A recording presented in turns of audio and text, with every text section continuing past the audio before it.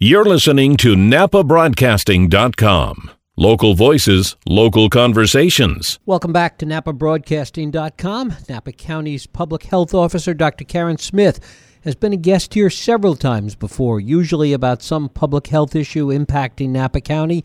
This time, though, she herself is the story as she leaves Napa to become the state health officer for California and the director of California's Department of Public Health, overseeing public health issues for all of California's 58 counties.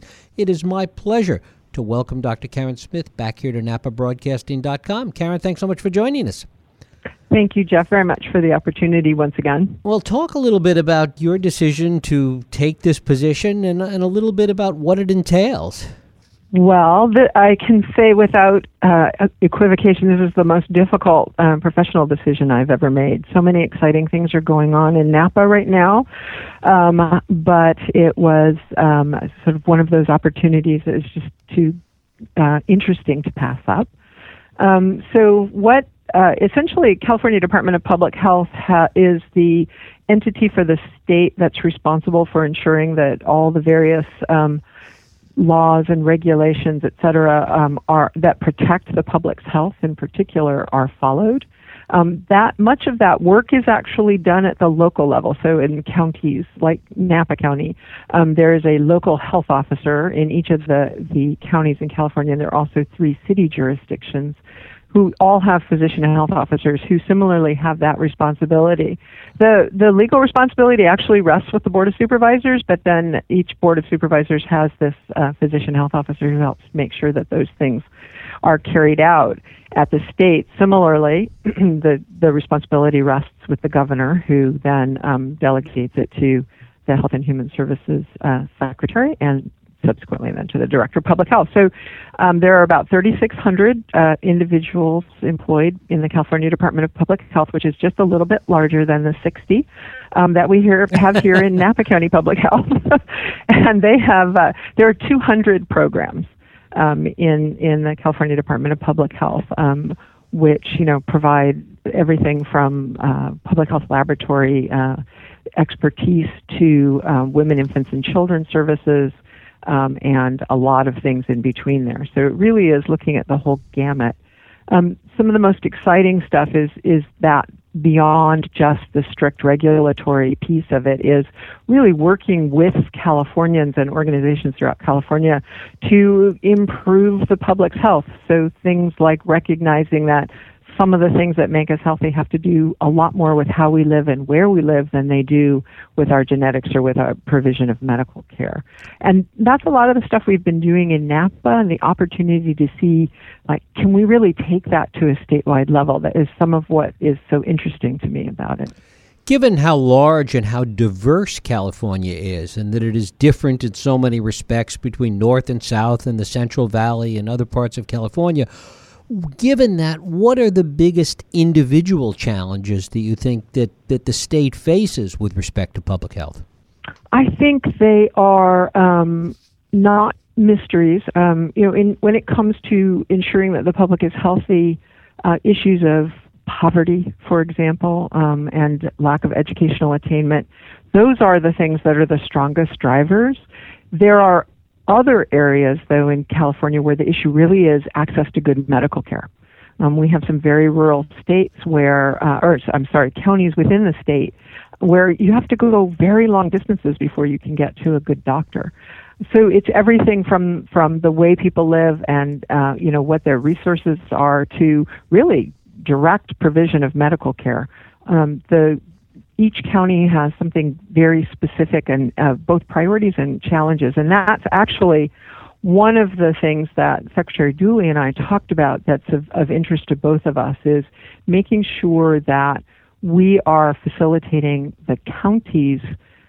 Each individual county knows its people, its challenges best, and finding ways to work with the county on how to do things in their jurisdictions rather than being just another, sort of big brother, big sister saying you must do it this way, but really engaging around the services that their population needs and the way in which those services should be provided. And that's going to be different in each county, and that's part of the challenge, but it's also part of what's really exciting is getting to sort of see how people really, all the different ways that local communities and local governments can come up with to really try to improve health. And are there new challenges and new opportunities in that as a result of ACA and incorporating that into all of these issues that you're touching on? Absolutely. I think we're only beginning to see just how much the ACA actually shifts the ground. There are things like, for example, mandating the provision of mental health services, so parity. So when I can go to the doctor and get medical care for my diabetes, and nobody questions that as a medical issue. But if I need to go to the doctor and get care for my depression or my bipolar disorder or some other we would consider a mental health issue, it's never really been treated the same as a medical issue, despite the fact that we know that the two are sort of inextricably linked. And so now the federal government has said, look, if you're going to provide healthcare services, you have to have equivalent mental health services. And we're still figuring out what that means, but that's a big shift. There are other shifts. For example, now health insurance providers and organizations that provide healthcare services, some of them are hospitals, some of them are consortia of clinics, they're now going to get bonuses, actual financial benefit for improving health, not just for keeping beds filled in hospitals. Hospitals historically have worked sort of the way hotels do. You don't get any money unless you have patients in the bed that you're providing services to. The ACA says really what you should be getting extra bonuses for is keeping people out of the hospital, keeping them healthy, not because you're denying services, but because they don't need you as much. And so shifting the focus to prevention, that I think over the next 20 years, that is going to be really earth-shaking in terms of how we provide services and what kind of services we provide. We're just beginning that particular path. And as you look back over your tenure here in Napa County, talk about some of the things you feel that you've accomplished, some of the things that you feel really have improved greatly in the time you've been here. Well, I think people are probably a little tired of me saying this, but the thing that I'm most proud of is having been part of a large group of individuals and organizations that came together and said, let's plan together about improving health in Napa County, doing in-depth, comprehensive community health assessments that reached out to the community, large numbers of community members, over 3,000 people, providing input on what's good about the county in terms of what their health, what it's helping them be healthy, and what their challenges are. And then putting that together and saying, here are the priority areas, here's our plan. So between the community health assessment and the community health improvement plan, that was sort of 6 years in the making of good, hard, consistent work that was done by just over 70 organizations and numerous individuals. And that's something to be very proud of. And it provides a really good foundation to build on into the future. And having that kind of broad-based coalition allows the organizations and the community to be flexible, to really address new issues and different ways of providing services, rather than having a bunch of individually, everybody working in their own little silo and nobody sort of looking at the system overall. So that's something that I think is very, very different than what we had before I came in Napa. There are also, I think if I had to summarize it, working together and collaboration would be the thing that I think I've seen happen more and more, not just in public health, and certainly not just because of me, but in a lot of areas, the city and the counties working together, the citizen groups working together and saying, gee, let's talk about how we deal with homelessness rather than just sort of saying, not in my backyard, that kind of thing.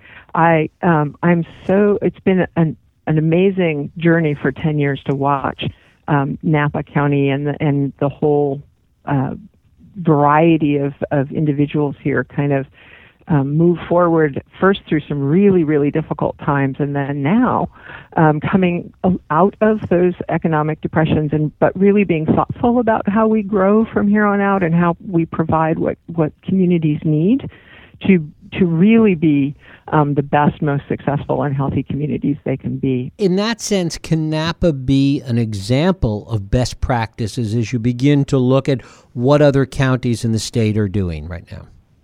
Well, for me it is, because and it is something that it's part of what the conversations I had at the state when I was looking at this position, because from the outside, Napa looks like a very wealthy community and shouldn't have any problems and all that. The truth is, we have a lot of issues in Napa. We have very, very poor areas. We have a number of populations that really don't have access to resources, but we have found ways to work together to really make measurable improvements, and the community as a whole is committed to doing that. That, I think, really is a best practice.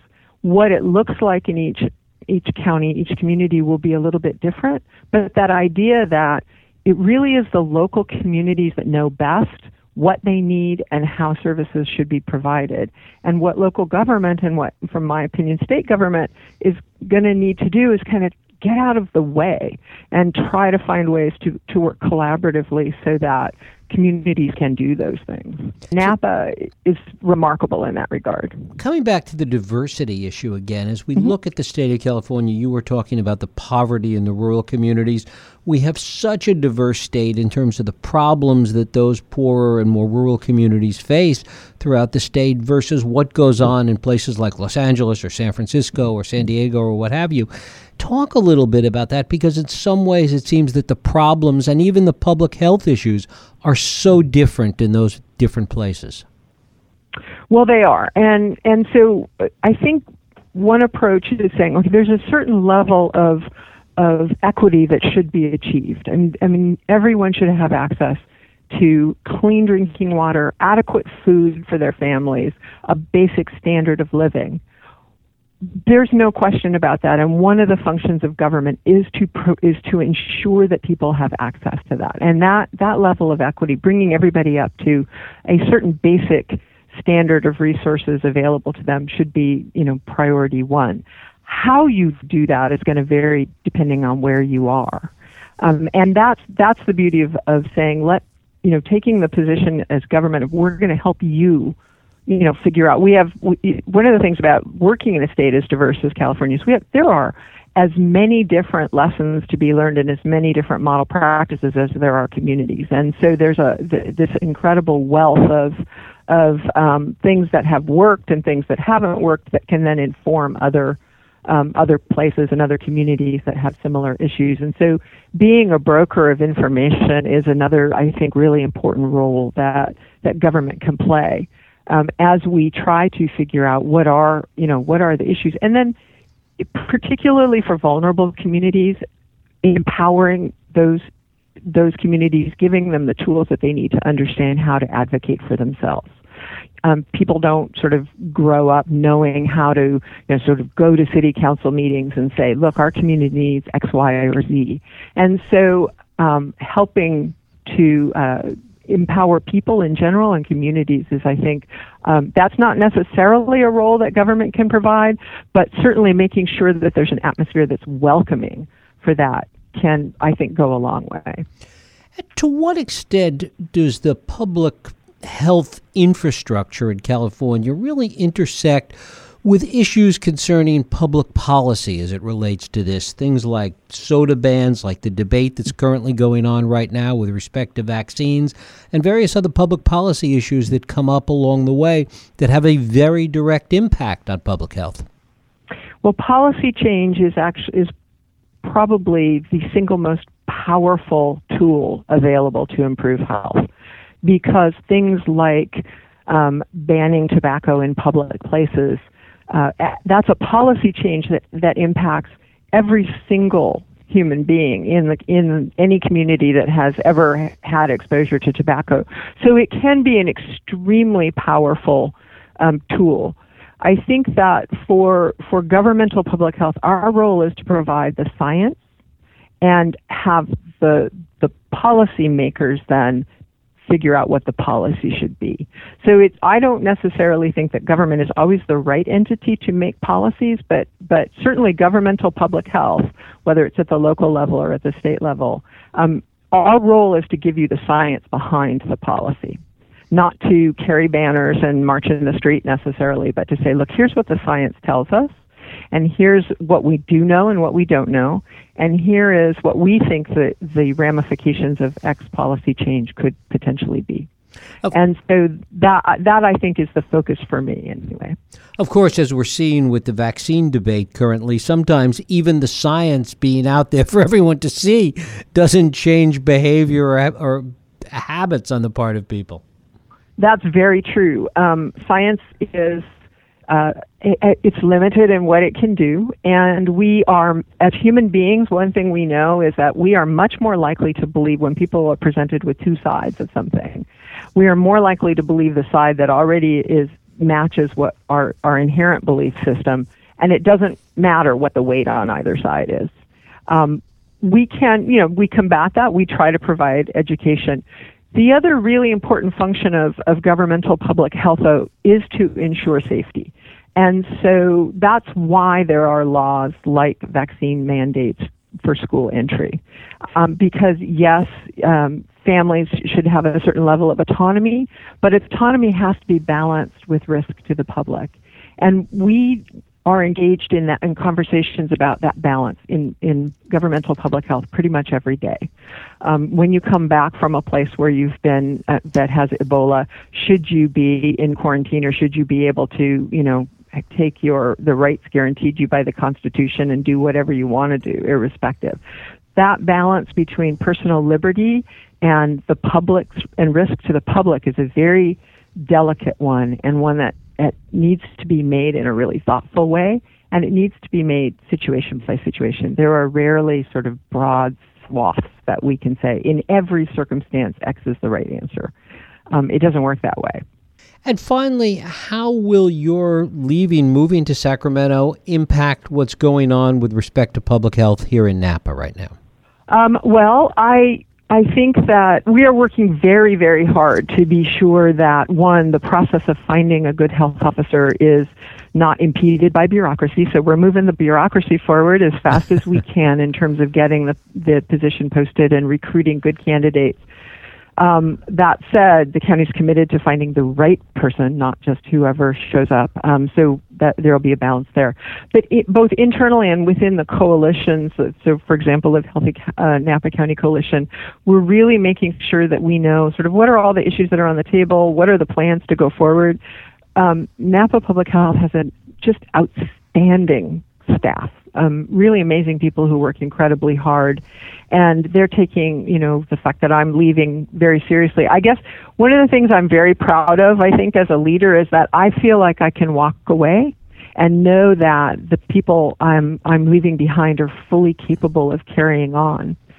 So I feel I'm very conflicted about leaving Napa. I'm not moving away from Napa, as you know. This is going to continue to be my home, but to not work with these folks and work with this community every day is going to be very difficult. But I am absolutely confident that the system here can handle both what's on its plate right now and what's likely to happen in the future. Dr. Karen Smith, soon to be Director of California's Department of Public Health, I thank you so much for spending time with us. Really appreciate it. Thank you very much for the opportunity. I've really enjoyed it. Thank you. Thanks for listening to NapaBroadcasting.com. Napa Valley Radio, for the way we live now.